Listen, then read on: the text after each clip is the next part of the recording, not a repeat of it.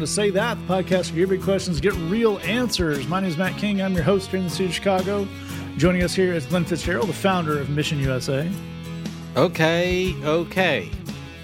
Also with us is the director of Mission USA Productions, Jed Brewer. Okay. That seems more like the right tone.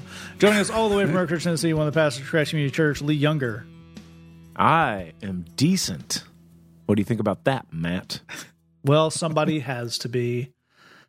Yes. So, yeah, hey, it's the show, but we're going to talk about the thing. All right, declare an emergency. Here's the deal, folks. In a long, ongoing there's an emergency? series of I bring a horrifying thing from Christian culture past and try to horrify my co-host with it. In this case, it is something that a friend of the show, Amanda, shared with my wife because her husband had shared it with her because he grew up around the time.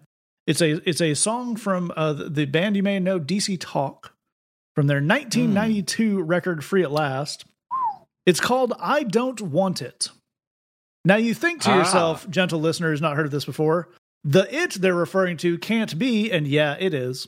It's a Christian rap song from 1992 about how abstinence is cool. Oh, I thought it was like about like carbs. I don't want carbs. No. 1992, we thought carbs were great. It was the all carb diet. Right. So it's not like about fiber, fiber diet. In 92, I thought that's... We were done with shoulder pads by 92, right? Okay. So I brought this, and you know what? Because why should we suffer alone? You're picturing in your mind. You're thinking, how bad can that be? I'm probably going to drop a little bit of it in here right now because it's bad. Well, this is because Matt has now learned that no matter what he does, as long as he doesn't play a Jed Brewer song, he will not get sued. That's right. Facebook don't care. Well-known works of art, copyrighted music, things that the Walt Disney Corporation owns since Full House and IBC, that's fine. But as long as it's not a song that Jed wrote in his basement and then recorded in his office, they're not going to copyright strike us. So that's all good.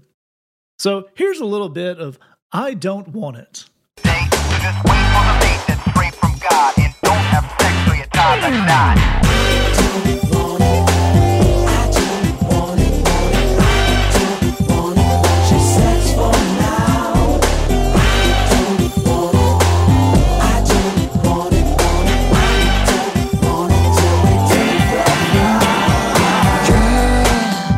Well, did you enjoy that? Neither did we. But here's the other thing about that is I brought this in the hopes of educating, sharing, horrifying my co-hosts. And upon trying to do that, Jed rapped 2 verses of it from memory. Yep. Wow. That's immediately. It's hard to look Jed in the eye right now. I mean, it's usually hard to look me in the eye, but so I don't know that that's a change, but yes. Yeah. It's not a good feeling over here. It's kind of like we thought Jed was, had a lot of coolness in him, and I was a preacher's kid in the 90s. In the South. That shows how far Jed has come. Well, the thing about it for me was there was no buffering. Like he just immediately accessed this flow. Yeah. Well, yeah. I can explain part of that, right? Which is, I am a musician. I do love music. And when I was a kid, I was obsessed with music. So I would listen to whatever I could get a hold of. And what was available due to being a preacher's kid in the South in the 90s was whatever was at the Christian bookstore. Right. So I haven't This is why you have like a complete knowledge of Carmen as well, right? We've learned that as well, too. Right? You've got like the whole box set in your RAM right now. That's exactly right. You've got it exactly right. Well, here's I don't even begin to pretend to be the expert that Jed is on this song. So maybe it would be good for him to break it down for us, the nature of this song about abstinence and the thing the artist is trying to put forth is that he doesn't want it. Yes. That's correct. I remember my teenage years, and that's not a message I would have identified with at all. Well, critically, Glennard, there is a phrase that comes right at the end of the hook that makes it all okay. I don't want it. I don't want it. I don't want it. Your sex for now. This is an interesting, serious question. Is in 1992, if a Christian band had simply been super duper honest about it, what would have happened? Like, what would a young Jed have thought? Would he have felt heard and known and seen and understood if a Christian band had just written a song where they said, you know what, Lord, what you're asking of me is super hard because I actually really am interested in sex. And I want all of that right now. And I'm trying to understand what you're asking of me. Like, what would have happened inside the Jed brain in the Christian bookstore had that been the case? An excellent question. To reference C.S. Lewis, we can never say what might have been. And in this case, we can never say what might have been because the Christian bookstore, which was a thing then, would never have carried that recording ever. Yeah. Right. This was back in the days of literal charts on the wall.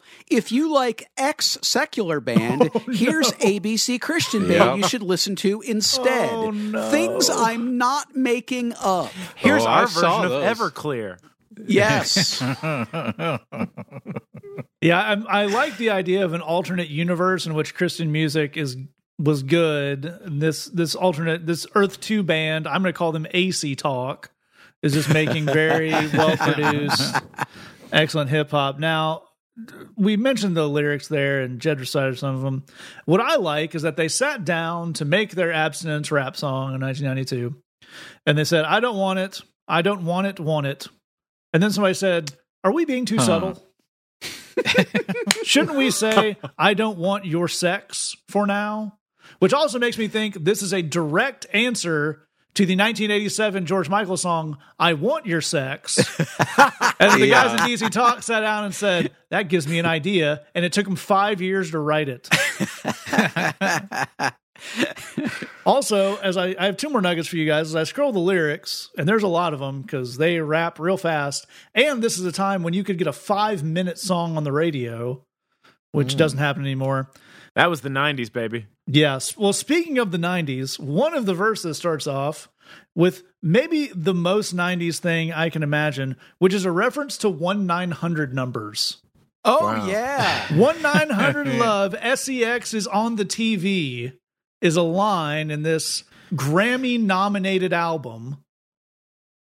Well, I wonder, too, if this is... I don't know the exact year, but of what I'm referencing, but I wonder if this was also a response to the Salt and Peppa hit.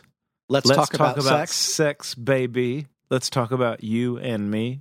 Let's talk about all the good things and the bad things. And the bad things. But especially the bad things. Yeah, there you go.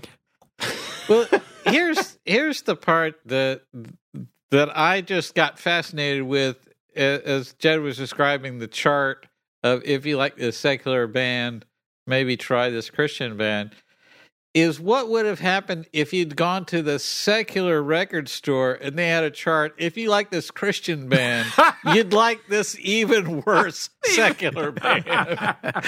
It's like some guys that worked on a cruise ship that recorded a little, on a 4-track. Like, maybe if you like that stuff, maybe you like this. I mean, Well, now, I think that's excellent. That's one way to go. One of the things about being Preacher's Kid South 90s is you're raised to believe that the sole aim of secular culture is to corrupt your soul. And so... Right. Given that, I like the idea of there's a chart in, this is about to be a blast from the past, Sam Goody or Camelot Records or Coconuts or FYE. Yeah. But there's a chart, and if you like this Christian artist, and then it's something absolutely rank and terrible. So if you like DC Talk, check out 2 Live Crew. And it really is, the goal is to corrupt the youth.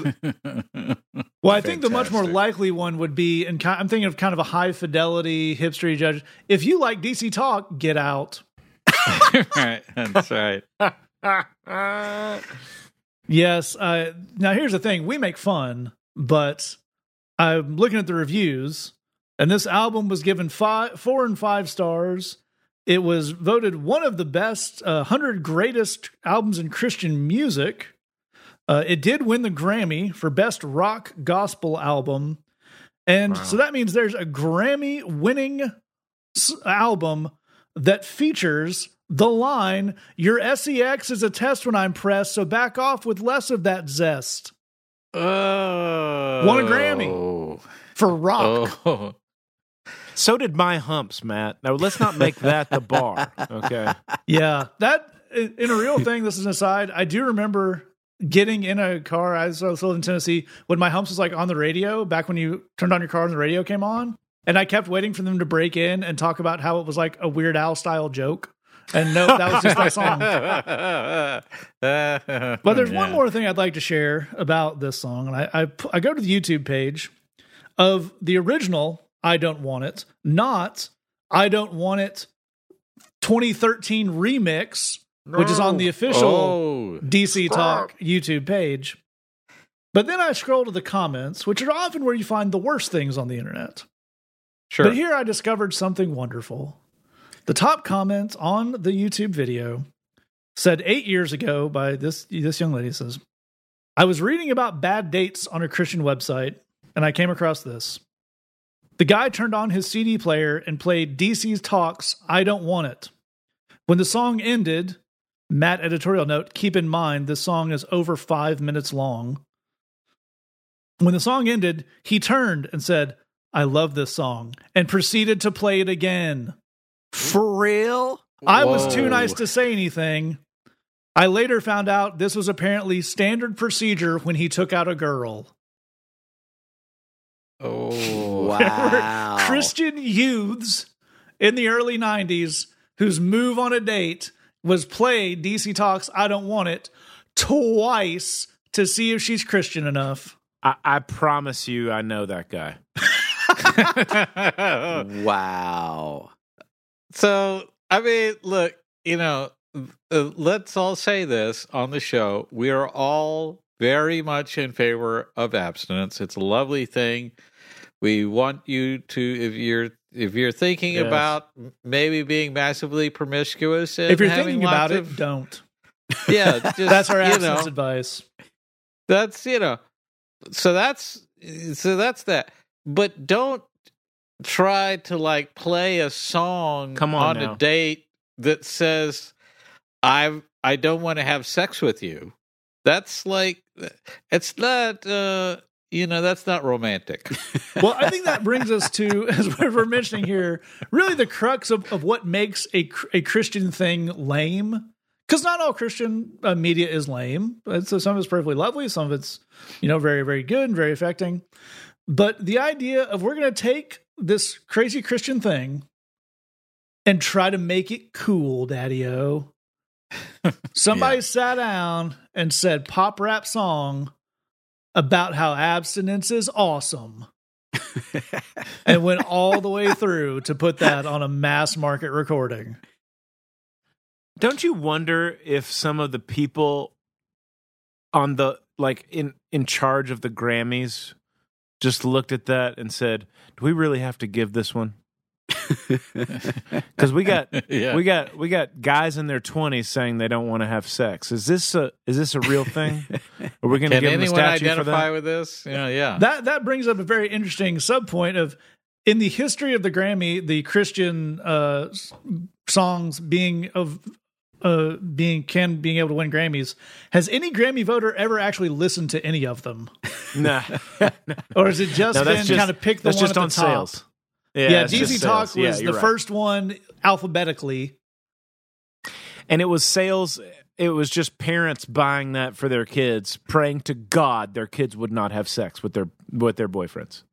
Well, see, that's what happens is you listen to the really, really hip, happening rap beats on this Christian rap album, and you're like, you know what? My sex drive has just been reduced to near zero. And so that's my new life now. You're saying Christian pop rap in the early 90s was some kind of psyop to make young people forget that they could feel joy? Yes. Yes. I think you nailed it. Well, I think we cracked that one. And on that basis, we will declare emergency off. So, here's the thing about this show. We want to entertain. We want to enlighten. We want to reach out and enrich your lives and show love and care. But sometimes there's some weeks where I found out about an awful thing, and now all of you have to know about it too. That's the thing is that Matt came to know the Lord, like right before he was 20 or something like that. And so he missed like decades of horribleness that he's just now finding out about. Dear listeners, we love you. We're so glad you're here. Also, you heard it. You can't unhear it. That is exactly right. As a balm for that, and to what Lee's saying there, I did not come to meet the Lord until I was in late high school, junior high school, and I was in, again, early 2000s, East Tennessee, the middle of the Bible Belt. So I want you to picture your boy Matt King, roughly the same as I am now, being rooked by his new Christian friends into going to an FFH concert. Wow. 7 white people in matching outfits singing about some nonsense, and me in the middle of the crowd, very, very confused. Wow. That's a little bonus image. Now, where we really don't do the Christian rapping on the Bridge Livecast, and if we did, it certainly wouldn't be about abstinence. I think we can safely promise that. We stick to our normal Bridge worship stuff. We have some sermons, some great guest speakers. Overall, it's just a lot of love and encouragement and fun, and we hope you will join us every Tuesday at 7:30 p.m. Chicago time at facebook.com/thebridgechicago. And if you can't catch it live wherever you are in the world, you can always catch the archived version of all our Bridge Livecasts on our Facebook page. You can also, of course, always head over to missionusa.com/bridgebox, sign up, get some good stuff into your inbox on the first of every month for only $8, missionusa.com/bridgebox. We're going to jump to our first question here. If you have this all the way to the end of the show, I'll give you some ways you can get in touch with us and ask your own question, or you can scroll down into your episode description, and there are links below. First question comes in anonymously, and it says, I hear people in person, in the news, or on social media put people down a lot. I know they aren't really talking about me personally, but they put down things that are important to me. When I talk to people about it, they tell me it isn't a big deal and not to take it personally. How do I learn to not take things this personally? And really a great question. And again, I think we've had a spate of questions in this time where there's a lot of stuff that's still locked down, and everybody just seems to be spend a lot more time on social media running into this stuff. So a very good question. And Jed, where would we start off? It is a great question. I'm sorry for the tough parts of it, for sure. The thing I want to urge you towards may not be exactly the answer that you're looking for, but I think it's the answer that will actually work. And I want to encourage you to simply have better things to think about than the opinions of random people on the internet. Right. Yeah.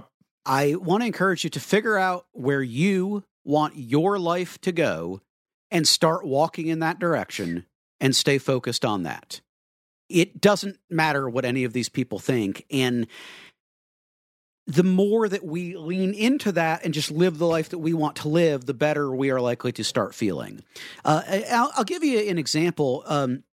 I think we all want to get to a point in our lives where we feel like what we do would be universally praised, and there's no such thing as that. Right. That just doesn't exist. But joy is a powerful thing. And so, like for me, I was mentioning kind of, music and my upbringing and whatnot. I had a youth leader when I was about 8 years old that introduced me to thrash metal. And I couldn't begin to tell you why, but as an 8-year-old, I heard my first thrash metal recording and said, yes, that is it. And I have loved extreme metal ever since. And I'm really blessed today that actually I get to be a part of making a lot of it. Woo! And here's the thing about it is it's incredibly silly. It's grown men making Cookie Monster sounds. It's incredibly, incredibly silly. But I like it, and it brings me joy, and God uses it to help hurting people. So Amen. I don't care what you think about it.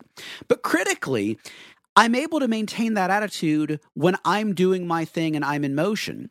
If I spend a lot of time on the internet going to places and saying, hey, do you guys think what I do is cool? Sooner or later, I would have people telling me, no, we think it's super lame because it's grown men making Cookie Monster sounds. And I would start to feel discouraged and sad off of that. So, to be clear, don't hear me blaming the victim on that. People being crappy is on them. It's not on you. But you do 100% have a choice about where you spend your time and where you spend your focus. And the thing that I want to encourage you towards, again, is give yourself better things to think about. Find the things that bring you joy, whether other people get them or not. Find your version of grown men making Cookie Monster sounds that you just like and that you want to be a part of. And again, and this is the key part, put the pedal to the metal in going in that direction. Right on. Go after that. Make that your thing, unashamedly, to the point that you don't really have enough time to be hanging out at crappy places on Facebook anyway. It wouldn't be a good idea regardless, but you just don't have the time because you're busy doing things that you love and that you care about. Absolutely right. I think that's a great place to start this off. And Lee, I think Jed did a wonderful job covering the social media aspect of this, which again is a really, really big part of kind of how we're all dealing with our lives currently. But our friend does also mention in person on the news. So there are people kind of expressing opinions about stuff that we might hold dear or ideas. And how do we deal with stuff that's maybe a little less ephemera online, a little more concrete? Yeah, man, I love every single word that Jed said right there. I mean, I would honestly just rewind it and listen to it again. And what I'm going to say is just kind of a shade or a tint of that same wisdom there. But you know, when you're person-to-person relationships and all that kind of stuff, there is this very kind of difficult ninja art that doesn't come easy for most personality types. I would say, like, you know, when I think about different friends that I have in my life, there's like a guy like Glenn, this kind of thing comes very easy to him. And the longer I hang out with him, the better I get at it. The more I hear him talk, the more attractive this sounds to me, and I understand it more. But it doesn't come naturally for my personality type, and so it's taken a lot of reps and a lot of years and a lot of understanding to get to this. But it goes like this. I don't give very many people a VIP pass into the back room of my emotions. Right. When I'm around people like Glenn, and other people in my life who have this thing down, this thing comes easy to them. It seems like obvious in their personality. They understand a very critical thing about the world, which is not everybody has a point. Yeah. It's a very that's a hard thing to understand for a person that has my personality. The personality that I was born with is the kind of personality that wants to come into every room and make everybody get along. Like let's all hang out together, and I think you probably have a point, and you probably have a point, and I'd love to sit down and spend hours figuring out the diplomatic solution to where we're all best friends. That's just kind of what comes naturally to me. Not everybody is like me, but again, not everybody is like Glenn. But it's very easy for certain people to look through the facade of a lot of just frankly BS, which Matt has dubbed on this podcast, which means. That would be biblically specious. Thank you, sir. Not everybody has a point. Let me give you a biblical reasoning for that to back up Matt's definition. This comes from the book of 1 John in chapter 4. One very simple verse. The Apostle John says, "Beloved, do not believe every spirit, but test the spirits to see whether they are from God. For many false prophets have gone into the world. Here's the thing. There are people in your life who will pretend that they are experts on everything. They know everything. They know what's cool in every situation. They know what's right in every situation. They know everything about everything. The truth is that to be an expert in something, it takes a lot of years and a lot of work and a lot of humility. So when you find somebody that thinks they know everything, they probably don't know really anything. The people that I know that are actual experts are experts on very, very, very few things. So what that means for us is that I don't want to give everybody in my life credentials to speak into my emotional self. I want to have a small circle of people who I let into kind of the inner sanctum, who get to speak into a place where they actually get to change my viewpoint or change the way I feel about something. And that's a critical thing. And for certain personality types, and the way that I naturally am, that's definitely true of me. This is a difficult thing that takes reps. I've basically had to learn it by getting my hands burned a lot of times in certain relationships. I've been that person who Jed was describing in his answer to this question, where it's like somebody thinks I suck and that really, really hurts. And then I get to the point where that happens so many times where I'm realizing like, I can't let everybody wield that power in my life. I can't let everybody tell me that I suck. And I get brokenhearted over that. I'm going to have to get to the place where I decide I'm going to have a few core people that I give credentials or VIP passes into my emotional place. And then everybody else, I'm going to do exactly what Jed says, which is, I don't care what you think. Now, for some of us, and certain personality types, that may mean that you actually reduce some of your footprint on some social media platforms so that you're not caught into the same whirlpool of everybody's opinions and stuff like that. There may be some real practical strategies that you have to employ to reduce the amount of opinions that you're taking in. But what we're going to have to do is we're going to have to get to the place where we get better at that ninja art of saying, I don't think everybody has an opinion. I think some people that I have let into the inner sanctum, who I have credentialed and given VIP passes to, I listen to them, I trust them, I make myself humble and vulnerable to those people, and then everybody else can kick rocks. When we get to that place, then we can start to do the kind of triage work where we actually know what to listen to, what to feel, and we can shuffle a lot of that other stuff to the side. That's all very, very good stuff and excellently put. And Glenn, where would we cap this discussion off? Well, I think it's important for us to look at, and these fellows have really covered it really well. I think if we wanted to look at anything else on this, it's about looking at this idea of putting people in categories. Because that's, I think, a bit of what you're describing here is, if I say everyone with big feet is a total jerk, and someone with big feet says, hey, well, I don't mean you, but I mean just in general, people with big feet. Well, we can recognize the problem is that there's something inherently problematic about thinking of people by category in that sort of way. And this becomes a problem because I think it's really important for you to recognize as you're hearing this that today's culture is obsessed with putting people in boxes. Mm.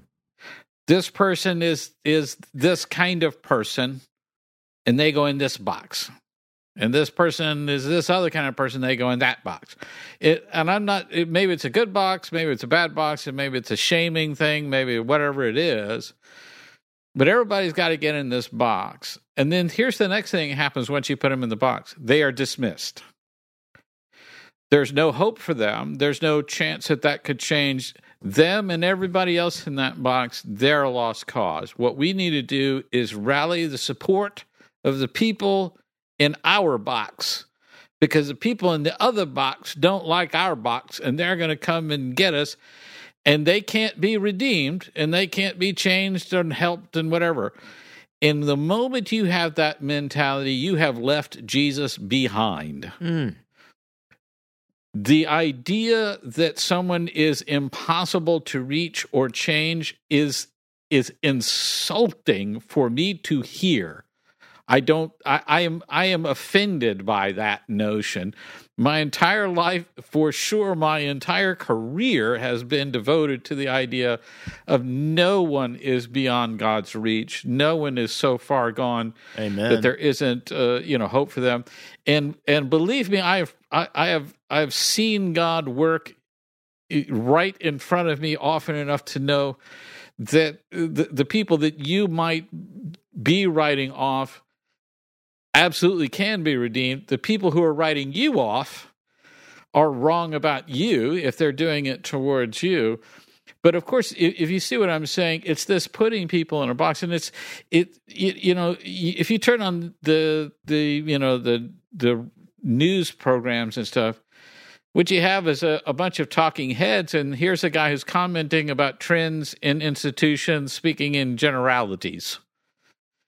Well, that's the beauty of it, is it's so vague and non-specific that you can't quite nail them down on anything, and they don't have to live with if something falls outside of what they say, well, that's just an exception to the rule, and that's just that one time, and it's fake news, or it's a weird poll, or it's whatever. You can always kind of sidestep those things.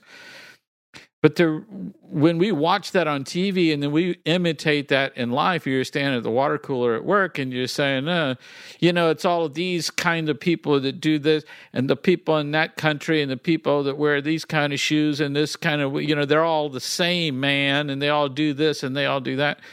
Inherently, there's something wrong about that, something evil about it, both because it paints with too broad a brush, because that is prejudicial thinking, but most especially it's about dismissing people in that way, that you're saying these people are beyond redemption, beyond hope, beyond anything. And that's not a Christian worldview. It doesn't come close to a Christian worldview. When I turn on the TV news, here's what I see is people who are, yes, they're polarized, and there's not necessarily something wrong with that, but it's that they aren't doing anything to convince the other side of anything. And our job as Christians is to reach out to people who are lost and hurting that aren't in the church, and giving them a hope and giving them a peace and giving them a connection to God.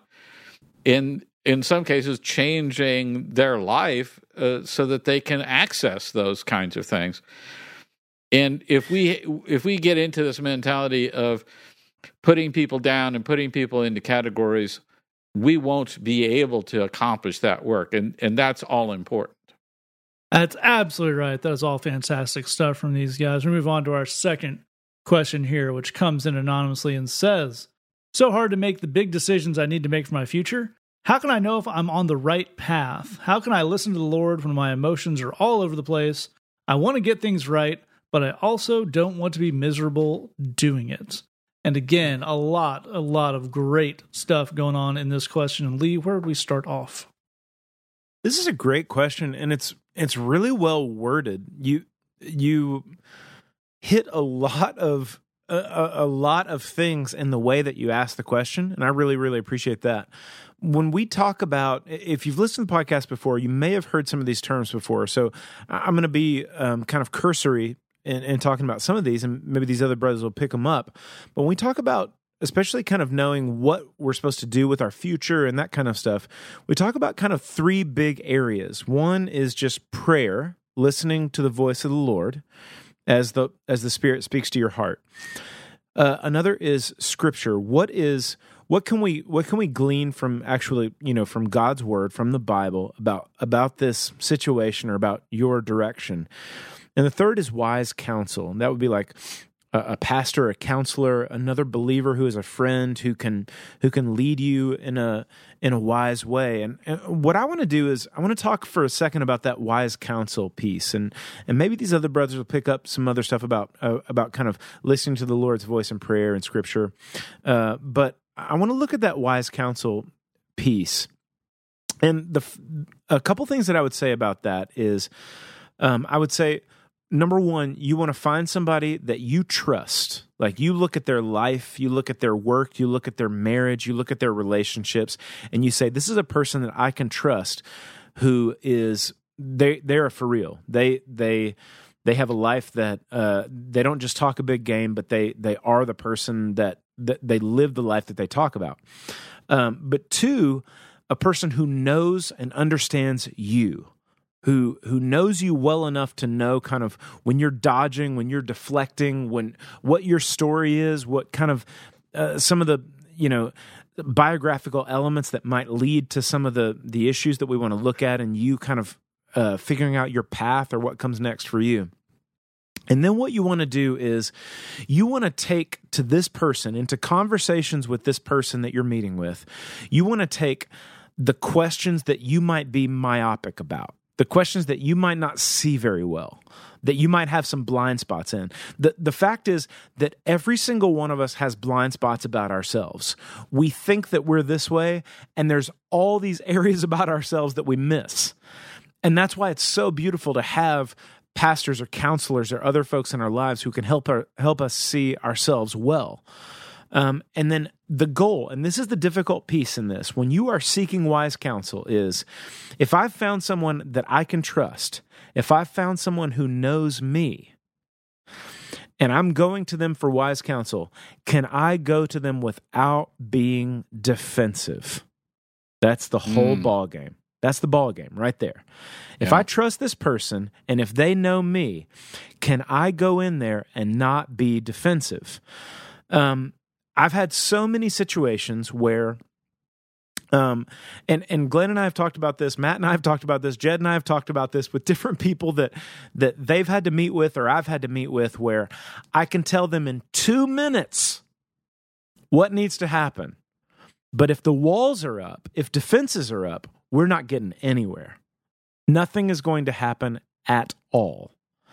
If you will trust this person, if you trust this person with their life and their work and their wisdom and their ministry, and you trust that they know you, they know the Scriptures, they know the Lord, they know you, then you've got to be able to ask certain questions that you might be myopic about, that you might be blind to. Like, I'm looking at this decision, I don't know whether to go here or to go there. Do you see in me some fears that I might not be aware of, that might be playing a part in my preferences? And then can you listen to their answer without being defensive? Asking questions like, am I missing something? Like, I think it's A, B, or C, but am I missing a great D or E over here that you see that I don't see at all? Yeah. If you can ask questions like that and hold those things with an open hand while somebody that you trust, that's wise and that knows the Lord and that knows you, that you will trust them to answer that and to pull options right out of your hand or to show you something about yourself that you're uncomfortable with seeing. If you can handle a conversation like that in an undefensive way, man, you are going to reap the benefits of wise counsel. That's an excellent, excellent place to start off. And Glenn, where would we pick that up and take it?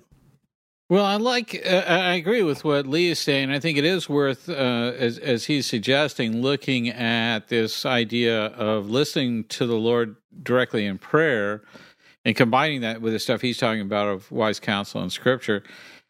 And I love this line out of the question, how can I listen to the Lord when my emotions are all over the place? And that's a great way to put it, a very smart way of putting it. It is very hard to listen to the Lord when our emotions are going crazy. In fact, I would say that you can listen to your emotions or you can listen to God, but you kind of can't do both. Our emotions just cloud things and distract things so much that it's it's just very hard to get past that in order to listen to the Lord. Now, that doesn't mean you need to become some emotionless robot, and it doesn't mean, you have to sit on a mountain for a week and, stare into the sun directly and get in touch with the oneness of the universe or something before you can hear the voice of the Lord. But I think it is getting those emotions under control and getting them down, and particularly when we're talking about emotion as it pertains to decisions, that's looking at anger and frustration. That's looking at lust and sexual desire. That's looking at money worries, those kinds of things. When we're talking about emotion, we're not just talking about, the garden variety worries, but sort of those deep down existential desires that we get into that can drive decisions in crazy sorts of ways. I think it's important to look at, and I don't think Christians preach enough about this in church or talk enough about it, but there's a real fear that a lot of people have of doing the right thing. That here's a thing I know to do, and I know it's right, but I don't want to do it. I get a lot of that in counseling sessions. I know I should confront this person. I know it's the right thing to do, but they might leave me if I did that. So I don't want to. I just, so give me another way out of this. You say, well, no, that's the right thing to do, so do the right thing. Well, things might go wrong. Well, yeah, but that is how life works. You can't do the wrong thing expecting to have a really good consequence come out of that. This is not going to work out. So I think we have that sense often of knowing the right thing and hesitating to make that decision because we're afraid of the consequences of that. And I think the right way to look at that is sometimes there are, undesirable consequences. Maybe this relationship ends that you were hoping to hang on to forever, but maybe that was an unhealthy relationship that wasn't going to get any healthier. And it allows you to move on to a different relationship where you can have a healthier interaction or a different job or a different living situation, whatever the confrontation needs to be. And finally, I think there's a tendency, and I get a ton of this in counseling situations, and I know these other fellows have had the same thing, where someone's mind is dead set on the wrong thing, but they're just hoping if we keep turning this around and looking at it from different angles, maybe this will turn out to be, what secretly, maybe this is like, it's so crazy, but it just might work. And you're trying to tell this person, like, no. I get a certain amount of this in counseling situations where a person will sit down and say, no, you're probably going to say this is crazy. And they give you an idea that is objectively and obviously crazy. He's a loose cannon, but he gets results. Yeah, it's like, this isn't a case of so crazy it just might work. It's just crazy. That's all. This is a bad idea. But, if you find yourself trying to figure out how to make this thing maybe secretly a great idea, and you're doing a lot of work and you're trying to win a lot of arguments with other people who are trying to talk you out of it, that's a really big sign that you need to be honest with yourself that this is not a great idea. And as Leah's saying, and I think I really want to end on kind of his point here of often we start looking at A versus B types of decisions, and sometimes it's options C or D that are really great that you might also like pretty good.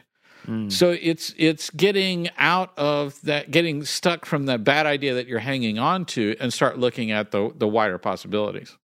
That's all really, really cool stuff. And Chad, let me get you to pick up on something Glenn was saying there. Glenn was mentioning the idea of you don't have to go to a mountaintop and sit in Himalayan silence to hear the voice of the Lord. What does that process actually look like of getting yourself prepared to get to that place where you can listen? That's a great question. So there's a few practical things that I would suggest to you. The number one is to find a place where you can be undistracted. I think for most of us, that's probably a place where we're by ourselves, but you would know better than I would. But a place that's free of distractions and where you're unhurried. I want to encourage you to, set aside at least 15, 20 minutes. I think more than that is good, but at least 15, 20 minutes. And the idea being, for the next 20 minutes, there's no one who's going to interrupt me. There's no one who can bother me. As much as possible, this time is just me and the Lord. And then the next step is to try and get your emotions out of the way. And the reason for this is the Bible says that God speaks in a still, small voice. That we tend to want God to speak through hurricanes and earthquakes and fires and whatnot, but that in fact God speaks in a still, small voice.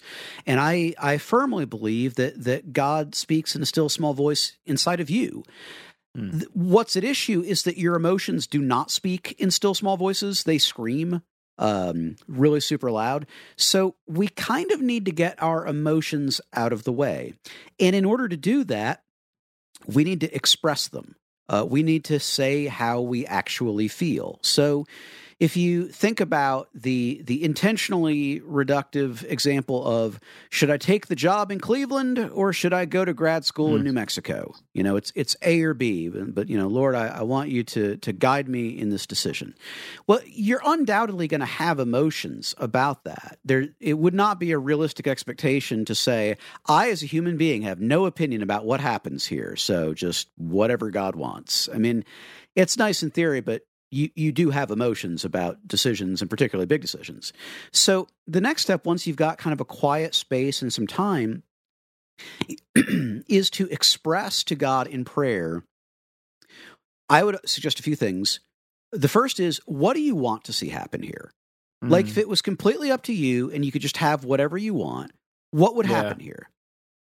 The next thing is, what are you afraid of happening here? Like, what's the outcome that would really feel like this is the worst outcome and the really bad one and the one I'm really concerned about?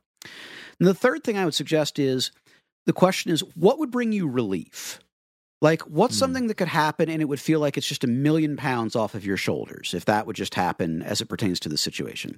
And critically, with all three of those, why? Why would this be the thing you most want to have happen? Why would this be the thing you are most afraid of? Why would this outcome bring you a sense of relief? We want to do all of this, 2 notes, with as little self-judgment as possible. Amen.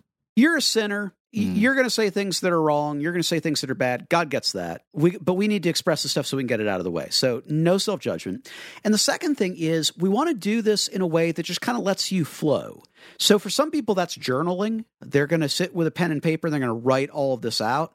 For some people, the car can be a great place because you can literally just talk out loud and there's no one to shoot you a weird look because you appear to be talking to yourself. For other people, just in the stillness of their own thoughts, they can express this to the Lord. One of those is not better than the other. As it turns out, they're all fine as long as they give you the opportunity to, without self-judgment, tell God how you feel about this stuff.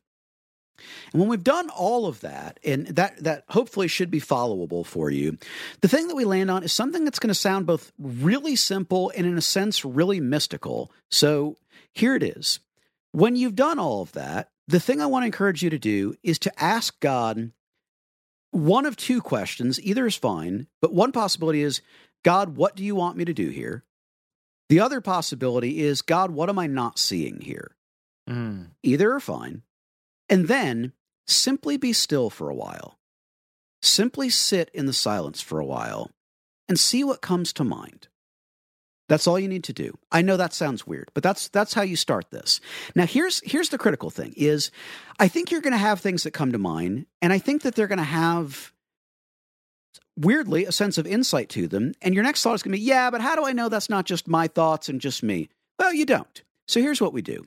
The next day or a couple days later, do the whole exercise again. Do that whole thing again. See what comes to mind in the stillness that time. I think what you're likely to find is that it's a continuation of what came to mind the first time, with a greater sense of insight and a greater sense of guidance. Eventually, this is a skill, by the way, which means the more you do it, the better you get at it. Eventually, I think you will begin to discern where your thoughts leave off and God's guidance picks up. But we don't need to worry about that immediately. The thing we're looking for is guidance, and it's okay for there to be a little bit of your thoughts and a little bit of God's thoughts, and it all gets jumbled together. But I think this is an exercise that'll point you in the right direction, and when you're adding it in with both the witness of Scripture and the guidance of wise counsel, when they all point in the same direction, I think you can have a lot of confidence about making a decision on that basis.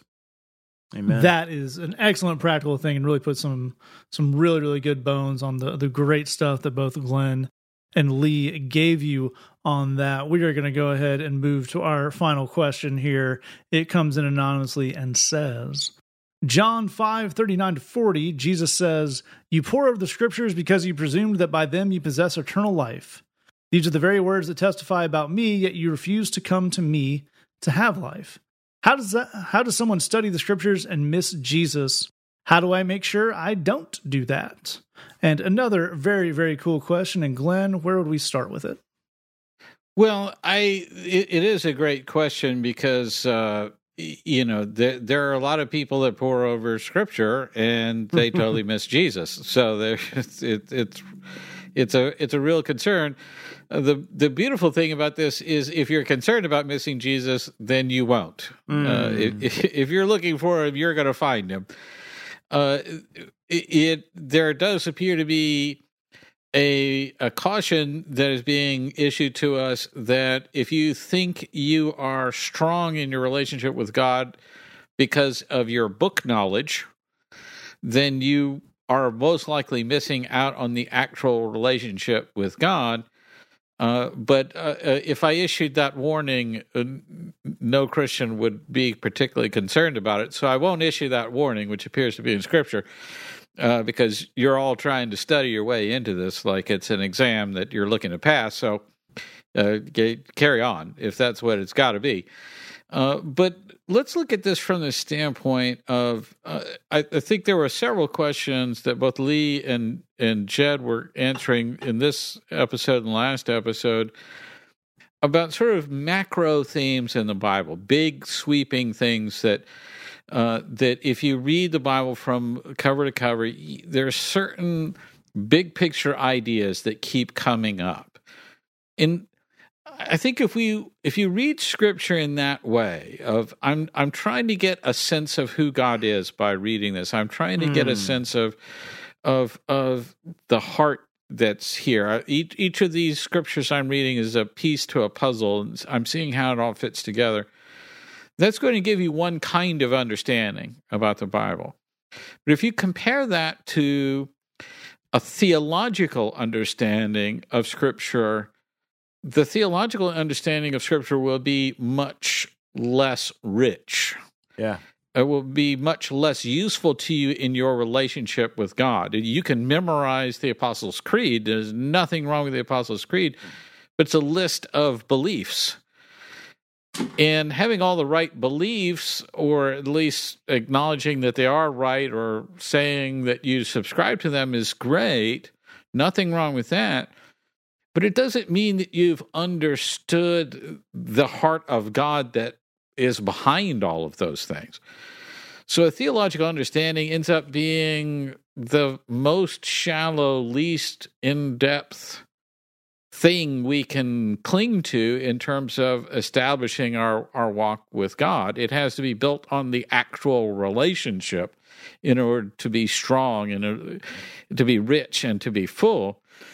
But that involves me being vulnerable and humble and spending time in prayer and listening to God.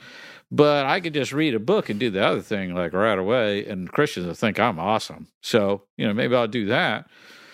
And I want to go one step further from that. If you again, sort of the big themes and the principles that we pick up in the heart of God, that's one thing. The theological understanding is sort of one layer shallower and less involved.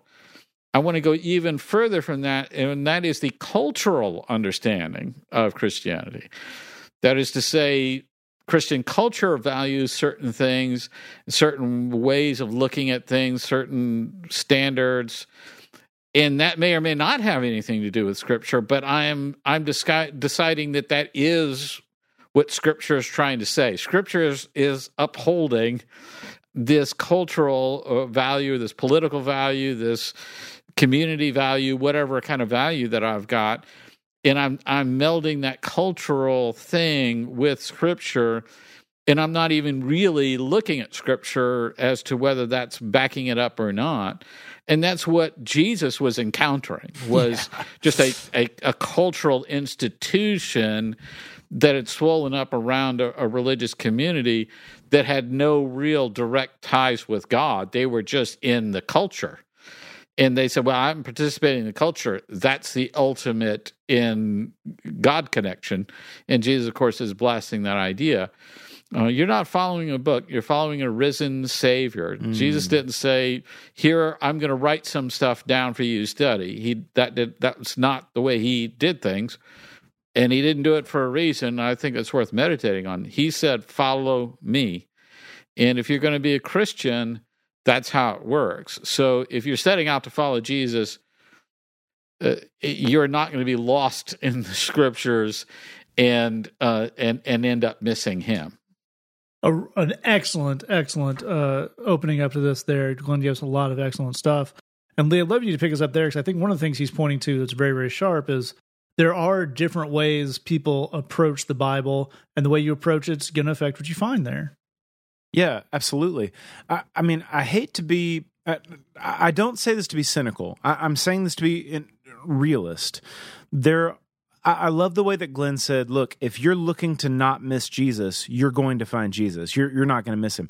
I'm so grateful that he said this. And I'm also so thankful that Jesus said this in John chapter 5, because that he went ahead and pointed this out for us, that there are people who pore over the Scriptures and completely miss the heartbeat of it. I'm so glad that he pointed this out, because there are people who are just straight up hucksters with the Scripture. And I don't say that as a way to be, like I said, I'm not trying to be cynical about it. We just need to acknowledge the fact that there are people who will absolutely use the Bible to manipulate people.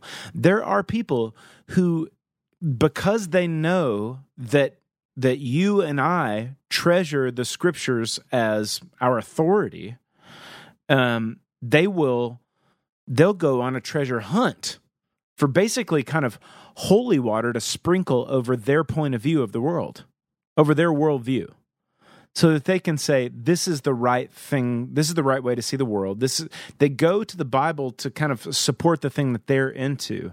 They find verses that bolster their way of seeing the world and things that make them feel better. And so what we're supposed to do, and I think what's completely obvious to me by the way that you even ask your question, is we're supposed to go to the Scriptures as a student. Exactly as Glenn's saying, you just read it. When you read it and you get the macro view, just the wide angle lens of what the Bible is talking about, then you find that this is about service and self-sacrifice. It's about mercy. It's about love. It's about caring and accepting. It's about reaching down, stooping. It's about that God has started by stooping down to our level to pull us up, to take care of us. The premise that I start with is, I actually don't know what's right. This book tells me where to align my heartbeat, where to align my allegiance, where to align my compassion. When somebody comes at it from the other angle, when they say, I know what's right, and I'm going to find something to back up this point of view that I have, that's where manipulation steps in. When you ask the question, how does somebody pore over the Scriptures and miss Jesus? That's how they do it. They come at it with saying, I already know what's right, and I'm going to use this text to back up this point of view that I have. There was a very key word that Glenn mentioned when he was answering the question, and that's the word humility. When you approach Scripture with humility, you do the opposite of that. You're saying, I actually don't know. I'm coming to this as a student. I'm coming empty, and I'm looking to learn. I'm looking to be challenged. I'm looking to be encouraged. I'm looking to be built up. I'm looking to be filled. When you come at the Scriptures with humility, then you find Jesus.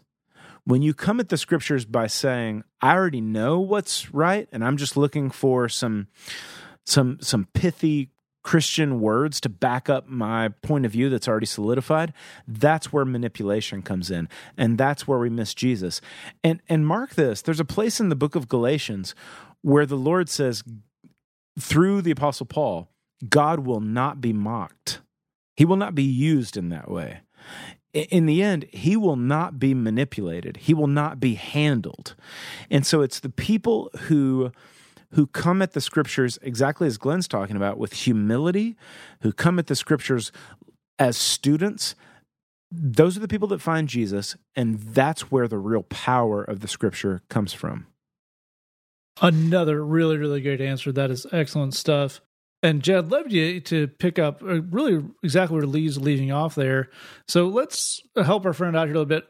What should they go to the Bible looking to find if they're worried about missing the good stuff? That's a great question, man. And so let's actually reference a story from the Bible. It's a pretty famous one that you have probably heard before. It's often referred to as the parable of the Pharisee and the tax collector, or if you went to church a million years ago, the Pharisee and the publican. But real quick. So here's the story, which again, you probably know, and you can read it for yourself. It's in Luke chapter 18, verses 9 to 14.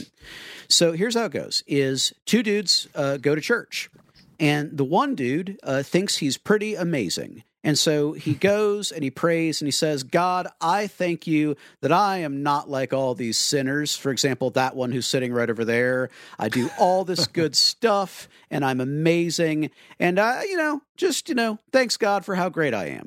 That's dude one. And then dude two, it says he would not even look up to heaven, but said, God, have mercy on me, a sinner. And then Jesus concludes the story by saying, I tell you that the sinner went home justified before God. So you have two people who, in this case, they're going to church, but I think it actually applies to going to the Scriptures in a sense. They're going to seek an audience with God, but they want very different things out of God. One person wants to celebrate how amazing they are because of all the righteous, impressive things they do. Not that they're amazing because God made them and therefore they're super cool in that sense, but just, I do all the righteous stuff, so I think we should all just take a minute and be impressed by me. And the other person is looking for help. They're looking for mercy. They're looking for a savior, is what they're looking for. And the interesting thing about that story is, I don't know if we even have to view that God rejected the churchy person. That would be one way to read it. But perhaps another way to read it is, I'm not really in the business of congratulating you for being okay on your own apart from me. We just don't do that here. Right. I'm in the business of helping sinners who need help. Amen. So when sinners who need help show up and ask for help, I help them. I am the Lord. That's what I do. And I think that applies to us when we approach the Bible. If you are looking for a savior, you will find one. If you are looking for help, you will find it. If you are looking for assistance, you will find it. I am confident that God will meet you in that moment. But if you go to the Bible looking to be affirmed in what a very good religious person you are, I don't know that you're likely to find a lot of help or mercy, because people don't often find things they aren't looking for. People tend to have a thing they're looking for, and that's the thing that they're looking for. And so I think what we're looking to get out of the Bible really, really matters. God wants to give you help.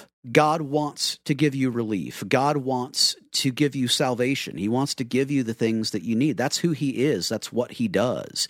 And so If you come to the Bible looking for those things, or to his house looking for those things, or just to him in prayer looking for those things, you will find them. You know, Jesus said, everyone who seeks finds. He who asks receives. To him who knocks, the door will be open. If you're looking for the stuff that God is in the business of doling out, I guarantee you, you will find it. He is not playing hard to get. He is not hiding from you. If That's you're right. looking to be found, he is looking to find you. That is exactly very true and beautifully put. We're going to leave it there. If you have a question for us, say that podcast at gmail.com, thebridgechicago.tumblr.com, if you want to keep that anonymous. We have exposed you all to some truly, truly awful Christian music on this episode.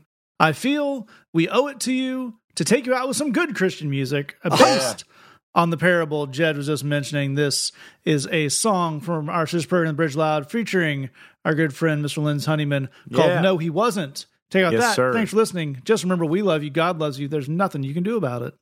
My name is Glenn, and I'm here to say I'm here to be Christian in every way. A hip-hop, a hibbity-bee. Grammy, please. 2 men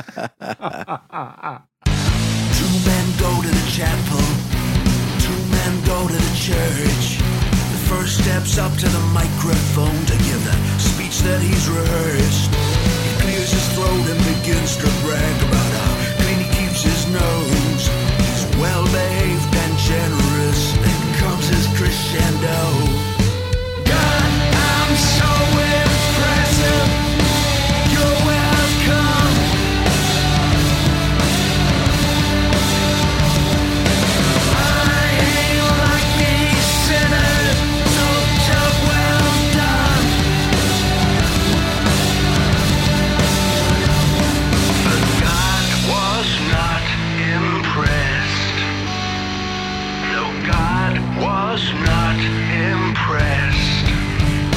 No, he wasn't. The other man kept quiet. He wouldn't even lift his face. He said, I am a sinner, sitting in a holy place. So quiet as a whisper, he told God, hey, it's me. If you could spare some mercy, that'd be alright with me.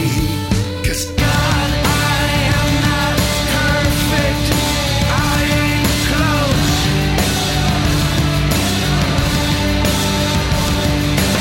No point in pretending when we both know. But God was not upset. No, God was not upset. No, he wasn't.